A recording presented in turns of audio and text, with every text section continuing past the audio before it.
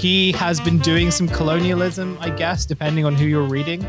And but before we get to that, I wanted to ask you a very Ryan Broderick question, which is: have you seen the new Garfield trailer, and what do you think of it?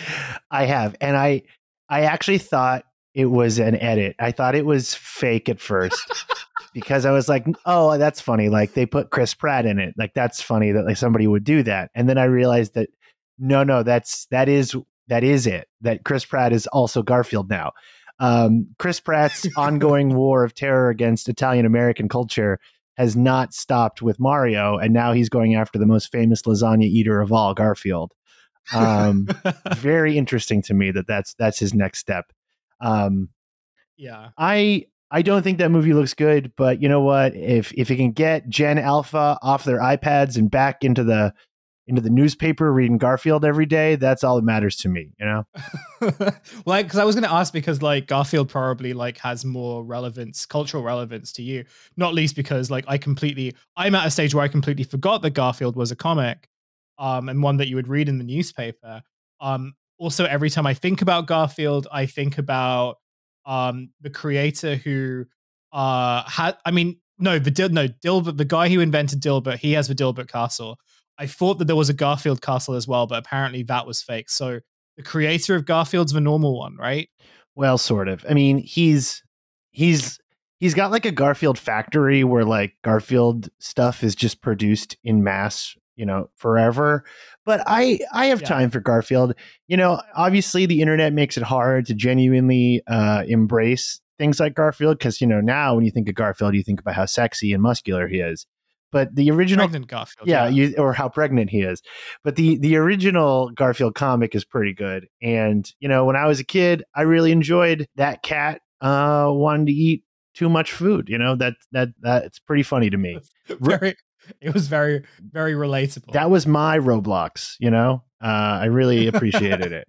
Well, yeah, I watched the trailer very briefly before we started recording, and all I can say is, if we can get the young people to get away from Andrew Tate and to like take inspiration from Garfield, I support that. And if that means we have to have Chris Pratt doing that, then maybe it's a sacrifice worth making. I don't know. I don't want to like be too embedded with any opinions. You know, just in case they come and bite me in the ass. I agree. You never know when Garfield's going to get canceled. So, Yeah, or Chris like, Pratt, to be honest. I mean, he's been jonesing for a cancellation for a while. You know. maybe that's what he's trying to do. Like it's the sort of classic. I'm doing all these sort of like bizarre Italian American caricatures. Please cancel me. Please just let me be free. But because he's not quite going there, because he's not quite doing the thing that would get him cancelled, he's sort of on the brim, and so he's just having to take up all these very strange projects. Well, And wait, so I'm looking forward to him being. wait, hold on. Okay, I have like a real big galaxy brain thought, but I think this actually connects to Mr. Beast, which is for Okay. many years, people have tried to cancel Chris Pratt because he sucks. And he can't be canceled because he's like a super religious, like, you know, weirdo who doesn't seem to have many skeletons in his closet. So most people on the internet have just given up trying to cancel him. And now we're just like, no, we don't like you. And there's no real reason. We just don't like you. Mm. Which to me is very similar, I think, to how the internet is slowly turning against Mr. Beast, which is they want to cancel him. And obviously he's like a dum dum, you know, he's not like a particularly smart or nuanced individual, but you know, you can't totally cancel him for what he's doing. So I think at the end of the day, you just gotta be like, this guy sucks ass and like, I don't like him. And you know what? I think that's better. I think that's like a better way to do it. I think instead of trying to get the moral superiority, you can just go low right out the gate and be like, this guy sucks ass. I don't like his Garfield. Well, that's just, You know, there yeah. you go. Well, that's just like kind of classic internet stuff, right? Like there was a time where it's like, nope, just don't like you suck. That's it. Like there didn't have to be a reason. And like, you know, now where you sort of where there is this pressure to be like, no, if you don't like me, I need you to explain to me exactly why you don't like me. And it needs to be nuanced and it needs to sort of, I need to be able to engage with those arguments and respond to them. And so maybe you're right. Maybe this just is very much the case of like, yeah, we just think he sucks and that's it. Yeah. Well, I will take your segue offer. I will take your segue offer of the Mr. Beast thing to get into the current situation with Mr. Beast. You wrote about this in your newsletter fairly recently. Someone sent this to me with the intention of like, hey, when are you going to do the Mr. Beast video that you keep talking, or the Mr. Beast episode you keep talking about? Well, today is it. Hopefully, this video is called "I Built 100 Wells in Africa."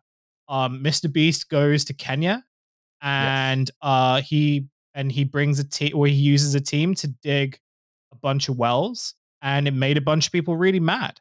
But it also made a bunch of people really happy because they're mad at the Kenyan government. So, as someone who has been paying more attention to Mr. Beast, let me ask you this as the opener.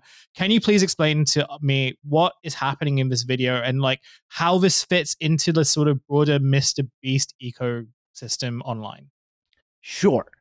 Mr. Beast's entire project is based around essentially like a very simple math equation that he figured out about 7 years ago, let's say. And the math equation goes like this: if Mr. Beast spends X amount of money in a video, that video will produce Y amount of traffic, which will then equate to Z amount of ad revenue. And he's been able to sort of plug in these numbers in increasingly large amounts. And he talks very openly about this, where he says, like all of his money goes back into his videos. And unlike, let's say, a typical Hollywood production, where that money is going to go into like better production values or like better writing if we were back in the 90s, or like bigger stars, Mr. Beast's whole thing is giving out or spending more money on camera. There's no artifice, there's no detachment there. So, he first starts out, in the 2010s, giving, literally just going out into the street and giving homeless people money. His first big videos where he would go out with like $1,000 to $10,000 and just give them to random homeless people and film it. And then that would, go viral.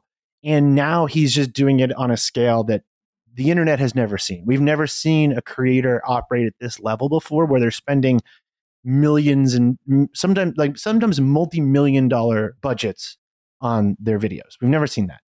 Even PewDiePie, when he was at this level of viral output, was not spending millions of dollars on like new cat ear gamer headsets or whatever. He was just sitting there playing video games. But Mr. Beast isn't like that. He's spending this money.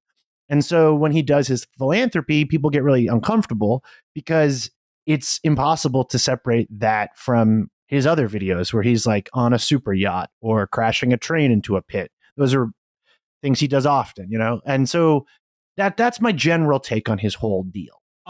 So I didn't really watch Mr. Beast videos, but what I have sort of noticed is like the takeover of Mr. Beast content. The Kenya video feels different though, and partly it's because it falls under the sort of Mr. Beast, Mr. Beast philanthropy. And so as I'm sort of looking into this more, it seems like Mr. Beast isn't just a YouTuber. He's sort of developed a bunch of sort of offshoots, which include ghost kitchens, which include like a snack division, or whatever you want to call that.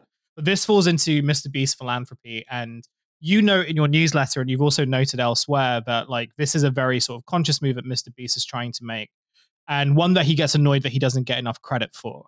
I guess like the second question then is like, well, what is Mr. Beast philanthropy? Because I guess like there are sort of, there are actually like two videos. There's one where he builds 100 wells. There's another where they sort of supply electricity to a remote village in Kenya. Everyone, like people who sort of may not know Mr. Beast will probably remember one of the early philanthropic projects of like taking plastic out of the oceans.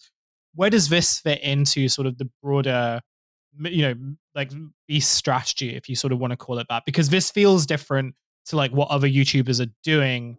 And I wonder like whether it sort of tells us something about what Mr. Beast actually wants to achieve or what he wants to do.